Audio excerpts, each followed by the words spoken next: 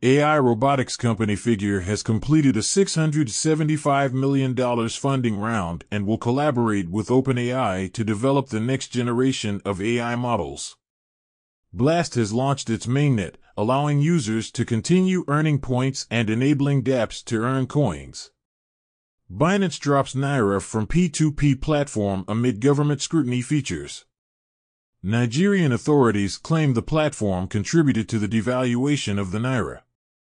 Sin Futures V3 is now live on the Blast mainnet, introducing a triple point airdrop reward program. Robinhood is set to list WIF. A report from BOA indicates an influx of investors into tech stocks and cryptocurrencies. Binance will list the Axelar token. The deadline for submitting applications for a virtual asset regulatory platform license in Hong Kong expired yesterday.